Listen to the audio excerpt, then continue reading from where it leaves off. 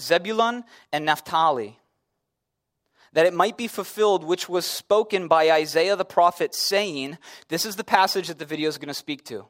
He reaches back into the Old Testament, into Isaiah, the only book that we have remaining today in its entirety. I've seen the real thing, not the fake one on display in Israel currently. It's the only book, it's the most prophetic book in my opinion that points to Jesus. Praise God, he saw fit to keep that one in its entirety. You can read the whole thing today. He reaches back into Isaiah. The video is going to be, in my opinion, based off this passage in Isaiah. It says, "The land of Zebulun and the land of Naphtali, by the way of the sea, beyond the Jordan, Galilee of the Gentiles." Listen. Verse 16. "The people who sat in darkness have seen a great light. And upon those who sat in the region and shadow of death, light has dawned." From that time, Jesus began to preach and to say, "Repent, for the kingdom of heaven is at hand." Father, I pray for tonight. I pray fervently for tonight. I pray that, as I said before, that our humanity would be fractured by you, that you would swoop in, you would crack our humanity, that you would show us, though we may feel it's the opening of wounds, that you're here to heal. And that this concept of repentance is nothing to fear. It's nothing like the world would display it. It's nothing like the church refuses to talk about. But it's a great, beautiful blessing. I pray that you bless this time. I pray that you bless this study. I pray that I decrease, that you might increase. Teach us tonight, Lord. That's our prayer. Amen. I'm living in a land of death. The trees are burned and gray. There's a smoldering smoke overhead, and the night looks the same as the day. It seems a miracle that I can stand when everyone I've known drifts up in the air with the ash every time that the wind starts to blow. But I feel alive with a life that's not mine. Your law is a stream in this wasteland, my lifeline, so much more than precious gold. All your promises, my Lord, by them is your servant warned, and keeping them great reward.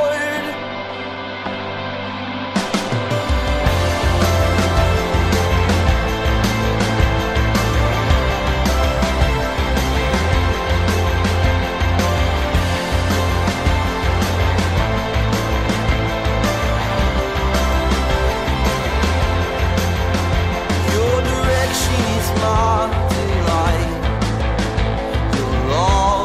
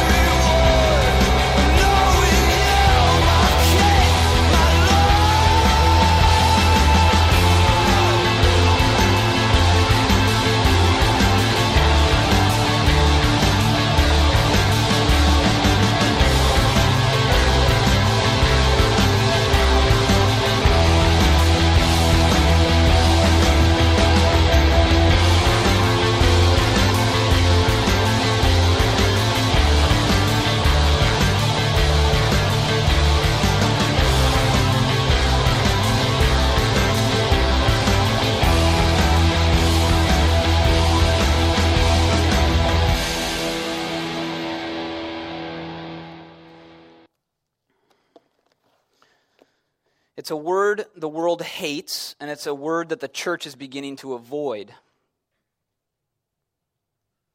It's a word the world hates. And unfortunately, it's a word that the church is beginning to avoid.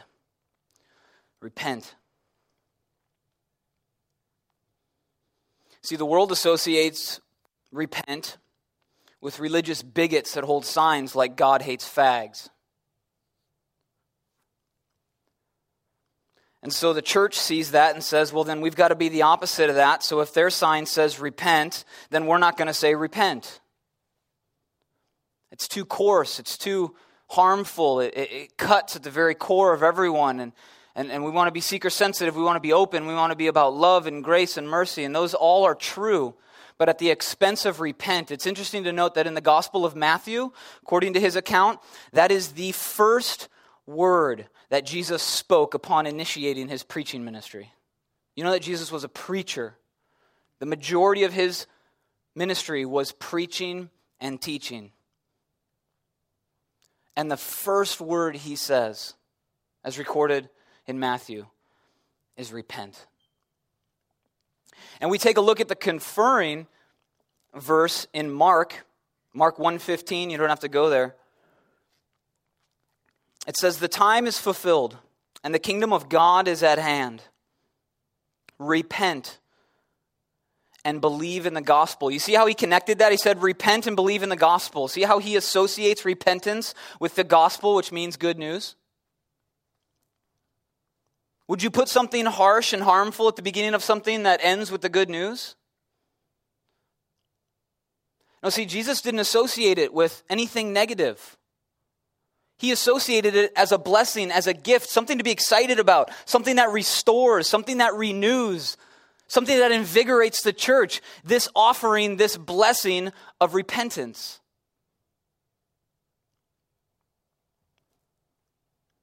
And so our goal tonight is to simply see how this concept of repentance plugs in to the gospel.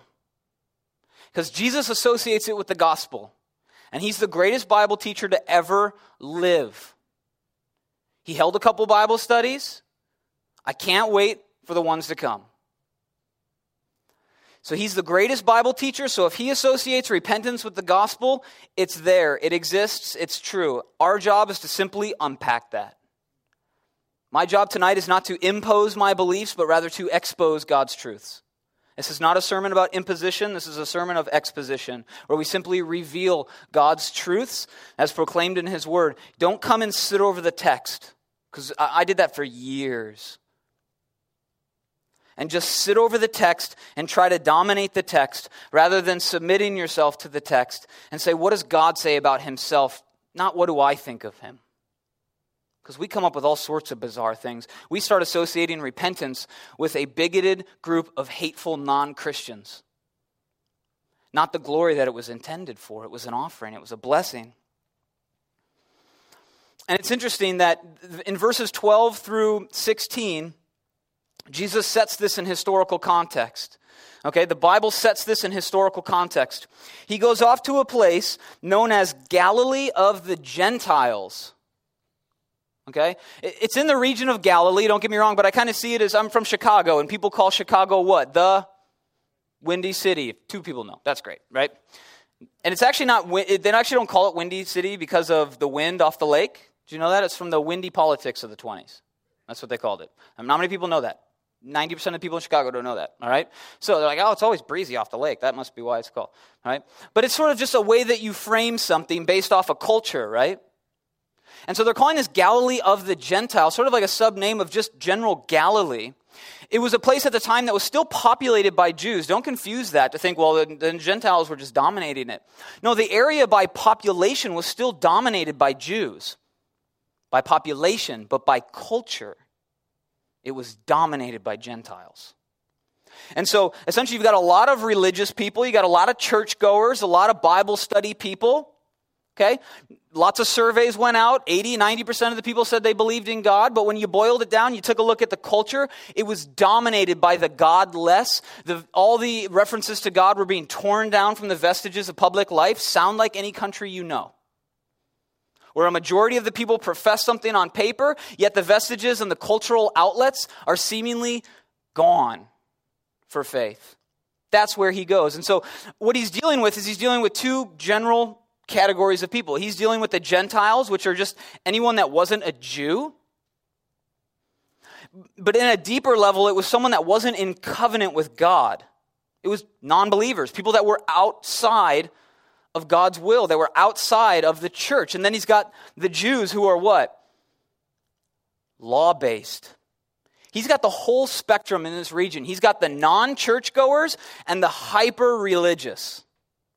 The darkness of the Gentiles is that they don't have a covenant with God. The darkness of the Jews is that they think law is their way to salvation. And Jesus cuts right through the middle, which is what I dig most about him. Always. Truth is in the tension, and that's where he sits.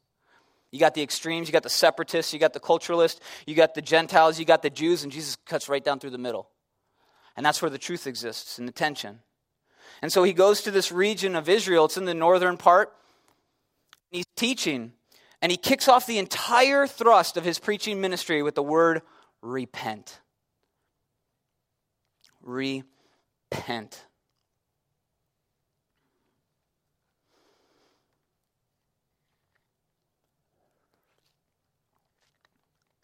But repentance started a long time before that. God's desire for repentance didn't begin in the instance that Jesus said, repent. If you've ever heard me teach before, you'll probably laugh because I have an amazing knack to go back to Genesis for everything. Everything. Let's talk about manhood. Cool, Genesis. Let's talk about feminine. Cool, Genesis. Genesis. Because everything began in Genesis. And if we're to understand the root of something, you have to go to its origin. And so we travel back to Genesis 1. And we see in the first chapter, do you know chapter 1, Genesis 1, have you ever read that? That's God preaching for the first time. Not the incarnation Jesus, but God himself preaching. Everything we know and can see and can fathom came into existence by the first sermon. That's God in Genesis 1. Everything came about by his word. And if you remember when we kicked this study off, I taught the very first one when we talked about where Jesus was from. We talked about how Jesus, per Colossians, was the mode by which everything was created. Everything was created by him and through him and for him. So when God spoke the heavens into existence, the mode by which it was created was Jesus. Crazy. You're like, how's that possible? No idea. None. No idea. But I know it's true. And that's crazy and radical. And so everything he said came into existence by his word, by, through, and for Jesus, the word.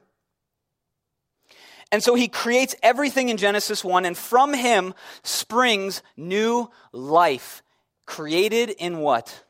His image. Right? The key to understanding the beginning of everything is to understand we're not God and we're not lower creation. We're right in the middle. Right? I teach this on masculinity all the time. First thing you got to understand if you're a man is to know that you're not God, but you're also not an animal. Right? And the world wants to tell you one of those two, and they're both wrong. You're right in the middle. Ladies included. Humanity, right in the middle. We are not God, but we are not animals either. And so we are created in his image. We are stamped with God's image, and there is a purpose associated with that. The word image is used elsewhere, and it essentially means to reflect. Right? So when it says Jesus is the image of the God, he's reflecting God to himself. So yeah, they're the same person, because when God looks into a mirror, he sees himself. And then the word is slightly used in a different context. When it talks about us, we are reflecting to the world his image. We're not God. He doesn't look at us and see himself, thank goodness. Right? So God reflects through us. I went to a college conference one time, and two guys that were from like the art department brought out this huge mirror. I've told this story to the college ministry, and they stood by this whole, that old school like swiveling mirror thing. It came on like rollers, like in your grandma's basement, that whole thing. As California, you guys don't know what basements are. All right, so it's underground, it's creepy, it's weird, right? And so you got this old mirror, and they come out and they give the whole sermon just holding this whole thing. Like, wow, and they're just talking about how you're God's image and everything reflects and all that sort of stuff. And we're in this big auditorium, it's got lights. I mean, these burn my eyes, but they're like 4,000 times crazier than that, right? And he's like, and when God shines, it's intense. And he goes like that with the mirror, and it hits everyone. You're just like retinas, you're ready to sue the church, the whole thing, like everything's down. It's like, oh my gosh. And then he pulls out a hammer, and he says, but that's not you, and he shatters it. But everything stayed. I don't know how they did that. They like glued it. But it like, bam, and it cracked. It's like a cell phone, like an iPhone, right? And it just stayed. And he goes like this, and the light goes like this everywhere. Like, that's what you're doing. It's scattered and it's broken and it's not true. It's not actually an actual perfect representation of that light that's shining through you, but it's getting the point across in a fractured way. Welcome to your purpose in life. I'm tired of Christians walking around acting like we don't have purpose. Well, Jesus died a couple thousand years ago and he hasn't come back yet, so we're just sort of floating, just trying to figure it out. No, that's your mission. You're stamped with the image of God. Your mission is to reflect God to the earth. For the believers, as bad as it's going to get, earth. Non-believers, as good as it's going to get. Okay? So we're stamped with God's image. He creates us by his very word. New life springs in Genesis 1. And then what does man do with it? We do what we do best. We rebel. Right? We take the Bible out of context. Read Genesis, right? Take the Bible out of context. God didn't really mean what he said, and we get deceived, and so we rebel. We think we can be God, and we rebel. And so in Genesis 3, 6 through 8, man rebels. All of creation is fractured and now fallen. All of it. The earth too. Hurricanes happen. Why? Because creation is fractured. It's not a natural disaster. It's actually unnatural. Natural is upside down. That's why when Jesus comes and performs miracles, he doesn't turn reality upside down real quick. He actually restores it to normative per him. So to tell you what, I'm going to feed everyone real quick, even though we only got 2 loaves. Right? Bam, everyone's full. That's how it was supposed to be. And you go back to your fallen state. Jesus just kind of surfs on water, right? I got a shirt that says Jesus surfs without a board. Right? So if you're like, oh, that's like a miracle. He turned all the laws of nature. No, what he did is he turned the laws of nature back to their original intent, where it doesn't matter. Jesus could do whatever the heck he wants. Right? So miracles actually restore it real quick. You get a glimpse of perfection in a miracle. You don't get a glimpse into the abnormal. We're living in abnormal. This is not his intent. This is not per his image. Right? So man rebels. We do what we do best. Still to this day, we're still doing that. And then we run and we hide. Sin enters the world and we run and we hide. And then something crazy happens. If you guys don't see how ridiculous God is, I don't know what else I can do. He really is ridiculous in the perfect sense. It just defies common sense. What does God do in that moment when man rebels? What does he do? He sits on his throne and he waits for us to call, right? He pursues us. Man fractured creation. And what does he do? He swoops down and he pursues us. Some of you don't understand that God is pursuing you right now.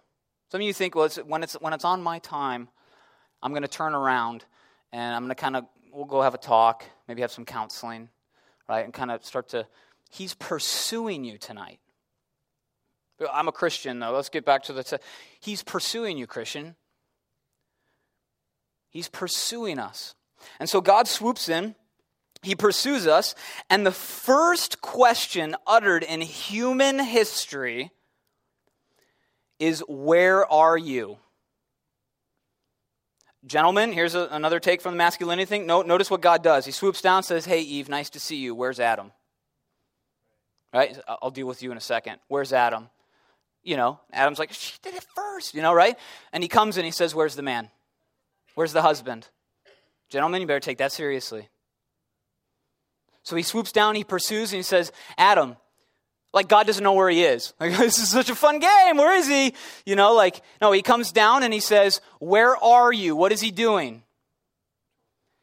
He's asking him to simply repent. Where are you? You've sinned, you're hiding. Where are you? Out with it. Talk to me, tell me, confess. Where are you? first question uttered in human history. God is simply waiting. And then he talks to him individually. Right? So he confronts in Genesis 3:11. He confronts, but instead of repenting, Adam does what? Shifts the blame. Classic guy move. God, come here. Hey, it was fine till she showed up. And you gave me her. Okay? It's on you. It's on her. Oh, sorry. It's on her. You gave me her. Classic guy move. Right? Guy that doesn't take responsibility is not a man. It's just a boy with facial hair. Okay? Responsibility, huge. Adam, blame shifts. Confronts Eve. What does she do? Excuses the circumstances. Classic. First parents. You think you're different? You're like, look at those. No. Yeah. Doing the same thing today, aren't we? So Adam shifts the blame. Eve excuses it instead of repenting. And this idea of repentance that Jesus kicks off the entire ministry. So God shows up in the garden, says, where are you? Then God comes to earth, and the first word out of his mouth is repent.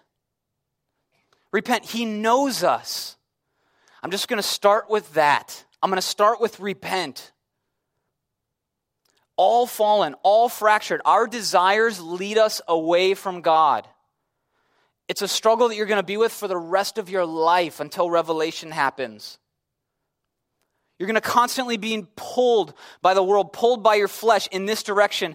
And God says, no, go this direction. And he pursues you to tell you, to convict you, to regenerate you, to empower you to do so. He doesn't leave you hanging. And so this idea of repentance is clearly on the mind of Jesus as he starts the whole thing. I love Pastor Dave. He planted Calabasas, Calvary Chapel Calabasas, right? I love the man's heart. He shows up and he says, all right, first service, what's the worst thing to teach on? Matthew. We're just going to do genealogy real quick, right? And I love that. It's just like, church is never going to plant. It's never going to take root. You can't go through genealogy. You got to give some Acts, something out of Acts, empowered church, planting, whatever, right? Repent's probably not, quote by the world, the smartest way for Jesus to kick off his ministry. Hey, repent, then let's talk. That's offensive. I don't need to. I'm pretty much good. I'm just trying to get back to like how I was when I was baby because I was born perfect, right? So I'm just trying to kind of undo all the crap I've done since then. And that's how we think. And even as Christians, we sort of think that in general, even though we don't say it with our minds, we just sort of think we've kind of come this far from good, innocence, purity as a child. We just got to start kind of undoing stuff to get back to it. And so before we actually take a look at what God gave me in terms of this teaching on repentance, I want to take a look real quick at what repentance is not. Defining things are really, sometimes they can be really easy. I'm a word dork. I majored in communications. I love it. Like Merriam-Webster is a tab on my browser, right? Like I love looking it up real quick, etymology, just figure everything out. And God gave me a definition. We'll see how it plays into this entire teaching. But I also want to unpack real quick what it's not. We did a study through forgiveness. You would see it takes a lot longer to figure out, to undo all the wrong beliefs about what forgiveness is. And we're going to do the same thing here. I want to pull back. I came up with a list of 9. Maybe there's 486. I'm not sure. I'm not that bright. Came up with 9. Couldn't even get to 10 to make it even. But we're just going to pull back, hopefully, some of the things that may be confusing you about what repentance is. Maybe not. You're probably biblical scholars and smarter than me, so it won't surprise you. That first and foremost, repentance is not shifting blame, Adam. Okay? It's not excusing the circumstances, Eve. It's not confessing after being caught. Like, oh, shoot, oh, my bad, I repent. That's not repenting. Okay?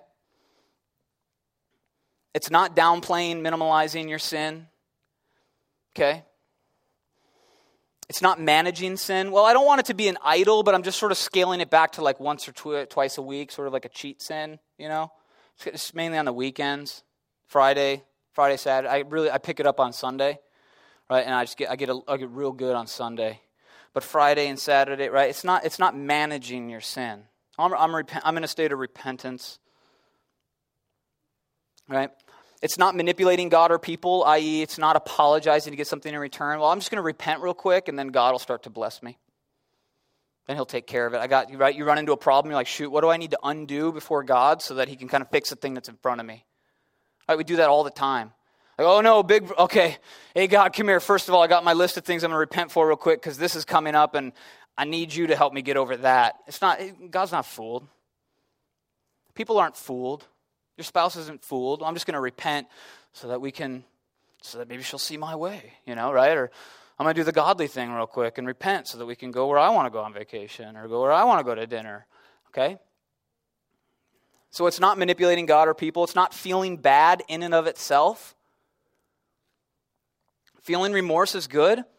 This is what Paul speaks about to the Corinthians. He calls it worldly sorrow. He says, I feel really bad about that. What are you going to do? Continue feeling really bad about that, probably till tomorrow, and then I'm going to get over it. Because there's no change. I'm just going to I'm going to tell everyone I feel bad. Probably going to do a Facebook status on it. If I'm out in the open, tweet about it. Feel really bad. Any change come about from that? No. I'm going to change tomorrow when I go back to being normal, right? That's not it. That's not repentance. It's not grieving the consequences of the sin just in and of itself, right? It's not this idea that you hate that you got caught. You hate that it got you in trouble with the law or with church leadership or your friends or your family. It's, oh man, that really sucks. Oh man, they really got me this time. That's not repentance. It's cosmic treason that you've committed. You think feeling bad about the consequences before God is efficacious? He says your sins are going to find you out. He wrote the dang book. Right? So there's going to be earthly ramifications for your sin. Just feeling bad about that's not repentance. Here's my last one, probably my favorite, because I love telling the college guys and gals that pretty much everything about God is not about them. So repentance is not about you. It's not about you. Some of you think it is. That's the first error I think that we really need to confront. Maybe the other 8 didn't. You're like, yeah, who would believe that, idiots? And you go, wait, what do you mean? Pretty sure I'm the one doing the repenting, so I'm pretty sure it's about me. Right? And what are we doing? We're just turning everything about God back into ourselves. This is something that I'm gonna do. It's not something He's done. And so here, for our operating purposes, here's the definition. I'm going to show you how I came up with this. Okay, there's lots of definitions for repentance. 180-degree turn, changing your mind. Okay? There's tons of it. Here's our operating definition of repentance. Turning from and putting to death sin. Repentance is turning from and putting to death your sin. I'm going to show you how that plays out. We understand a lot about Jesus, I hope. And one of the things that you're hopefully seeing is that Jesus is the fulfillment of everything. The entirety of the Bible is about one person. His name is Jesus. If you don't understand Jesus, you don't get the Old Testament. Okay? The entire thing is about Jesus. Jesus fulfills everything. He fulfills roles. He fulfills concepts. Right? So Jesus comes from heaven, one culture, to earth, another culture, out of love. What's that called? A missionary. Jesus is the perfect missionary. He comes from one culture, he leaves home, comes to another, and serves people lovingly. Jesus is the perfect missionary. He came to fulfill prophets, right? He's the final prophet, priest, king, the 3 offices of Jesus. So prophets came bringing new word from God. Recently had a long debate with a Mormon about prophets and whether or not they still exist. Okay, good times. Stayed up way too late that night, didn't work out the next day. Okay, and so the prophets brought new word from God. The apostles testified to Jesus, right? Prophets Old Testament, apostles New Testament testified to the work of Jesus. Okay, that's the Bible. It's how we got it. So Jesus came as the final prophet. He not only brought new word from God, he brought final word from God. That's it. Bam, done. The law was up until the law and the prophets were up until John, quote Jesus. There's still prophets though that bring new word. Cool, you disagree with Jesus. We're Christians. No, you're not. All right? I think my wife's texting me. Yep. She's the only one with unfettered access. So yes, I just checked my phone from the pulpit, okay? She's the only one with unfettered access. Gentlemen, take note. Okay, so young gentlemen, married guys too. And so Jesus comes and he brings new word, he brings final word, so he fulfills perfectly the role of prophet. He comes as priest. So Old Testament priests would bring sacrifices to God to atone for the sins of the people. Jesus says, I'm the final sacrifice. Thank goodness I'm not cool with like the whole Old Testament church service thing. I'm glad Pastor Brett doesn't have to slaughter a goat every Sunday for us, right? Praise God. I do it every day. I don't live in the Old Testament times, right? It was a bloody mess, right? Jesus came, said, look, I'm going to fulfill that perfectly. I'm going to do it like no one else can do. So anyone tells you need to come to them before you can go to Jesus, run. Run. It's a cult, right? Run. Jesus as king reigns over all creation. He created it, right? Makes sense. He talks about himself as a king, having a kingdom. He fulfills perfectly the role of king. He rules over creation. He rules over heaven. He even rules over hell. Did you know that? Satan's not like happy with hell. The demons aren't. It's not like the drunk tank at the jail, right? Where you like put all the drunks until they sober up or anything like that. Like it's just kind of a holding tank for the guys that fight at bars and stuff. No, they're not like having a good time. Satan's not like excited that he gets a little kingdom. Per Revelation, Jesus has his boot on the throat of hell. He holds the keys to hell. Yeah, he's a king. He reigns over the dungeon too. Lovingly, graciously, mercifully, but we know hell exists as a part of his plan. Jesus talked about it more than anyone. And so as king, he rules graciously, lovingly, authoritatively over everything. So he fulfilled perfectly king, but he doesn't just fulfill these roles, he fulfills concepts.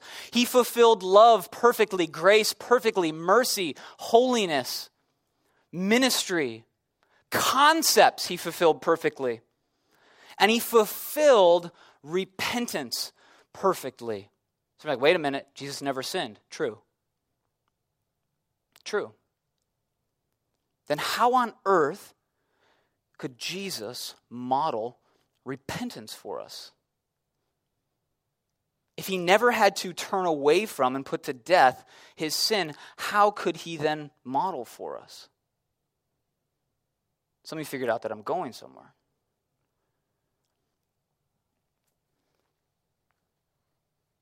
And so flip over with me to Matthew 27 real quick. It's a Bible study, right? You can turn the page once in a while. Matthew 27, same book. Toward the end.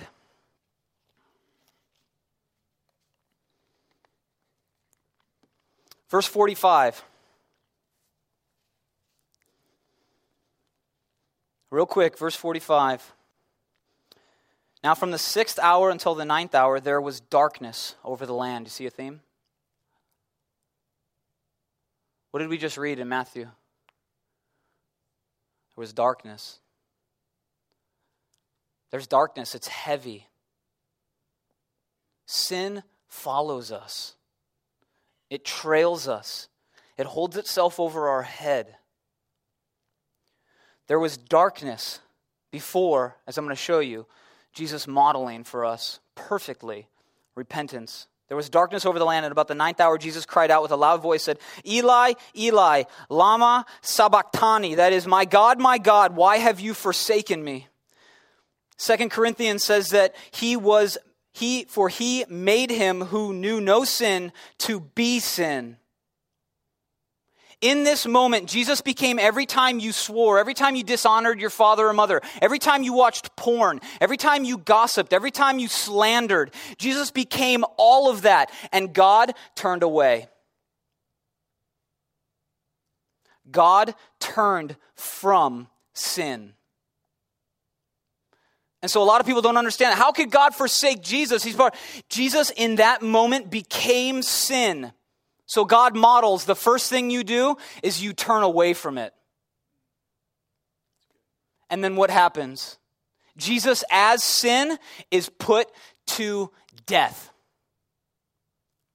As your sin, Jesus is put to death. God turns from sin, and then by God's sovereign grace, he puts it to death. This is repentance perfected. God unleashed his wrath to show you that you must turn from and put to death your sin. And Jesus is still the hero of the story. That's the model. That's what repentance is. Turning away from and putting to death your sin. It's beautiful. It's amazing. The cross didn't happen to you. I hope you're beginning to see that it's a blessing that has just been unleashed by God. That's all he wants to do, is lavish his children. And he gives you a way by which you can combat the world while you're here, to reflect him. And that's through repentance. And so I want to talk about just a few things real quickly about the purpose. What's the purpose of me being up here? Have you thought about what's the purpose of listening to Rob? What's the purpose of a preacher?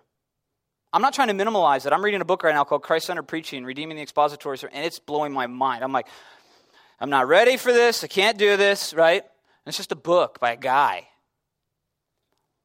It's gravity, and I take that very seriously. But in simplest terms, what's the point of preaching? Preach the good news. By the way, there's no wrong answer. Change lives. I like that. How about to conform the congregation through spiritual truths to a more conformed image of Christ? To conform the congregation into the image of Christ. What's the purpose of me running the college ministry? To conform by the grace of God, through the power of God. Don't get me wrong. I'm not doing anything. God's using me as an instrument to conform people more closely to his image. He stamped his image on us to begin with. And he wants us to then reflect who he is, how he operates to the world. And just one way he does that is through preachers. Through preachers.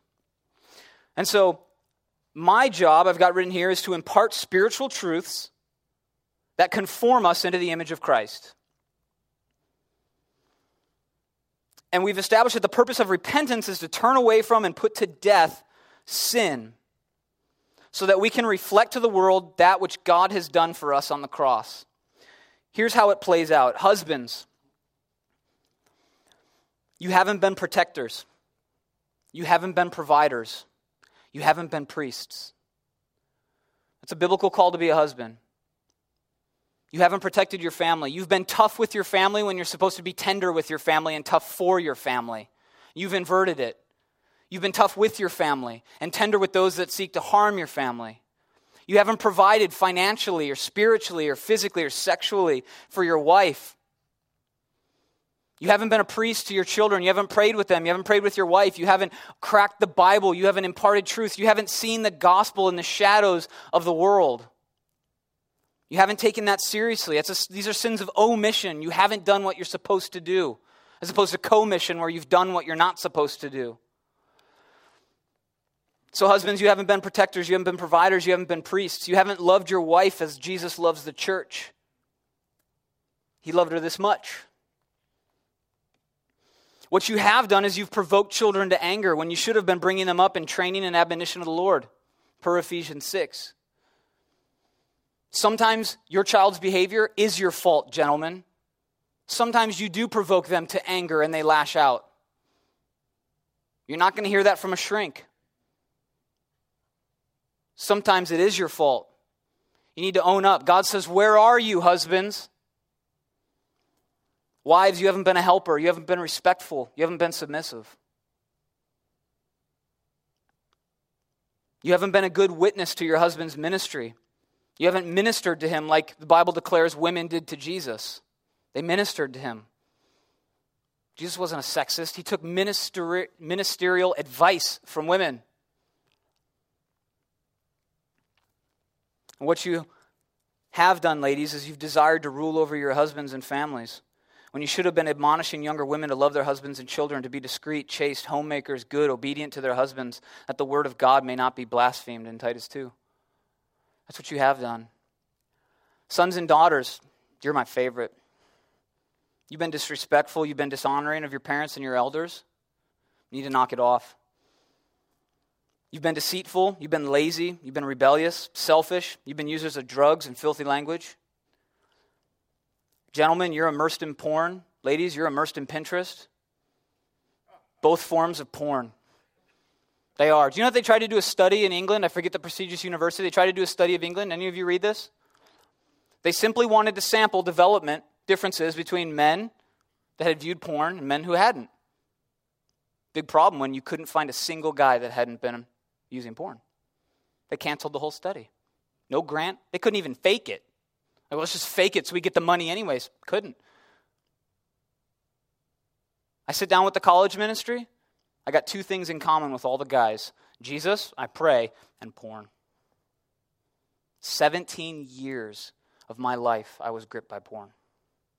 Served in the church faithfully. Was coming here. Was sitting next to you guys on Sundays.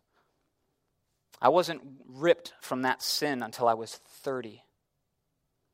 By the grace of God. You know how ridiculous it is to try to hide your porn addict from your 1-year-old?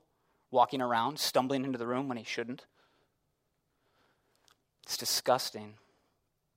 And I finally prayed to God. I said, God, I repent, and I want you to make me sick of my sin. And he did.